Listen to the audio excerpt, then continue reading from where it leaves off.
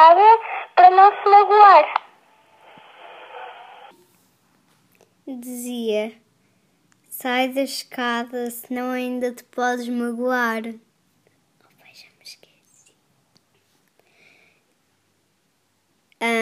Se eu visse um pássaro na escada, sabes o que eu ia fazer?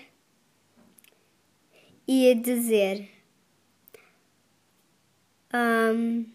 é muito estranho que um pássaro tenha uma escada vermelha para subir, porque nenhum pássaro tem.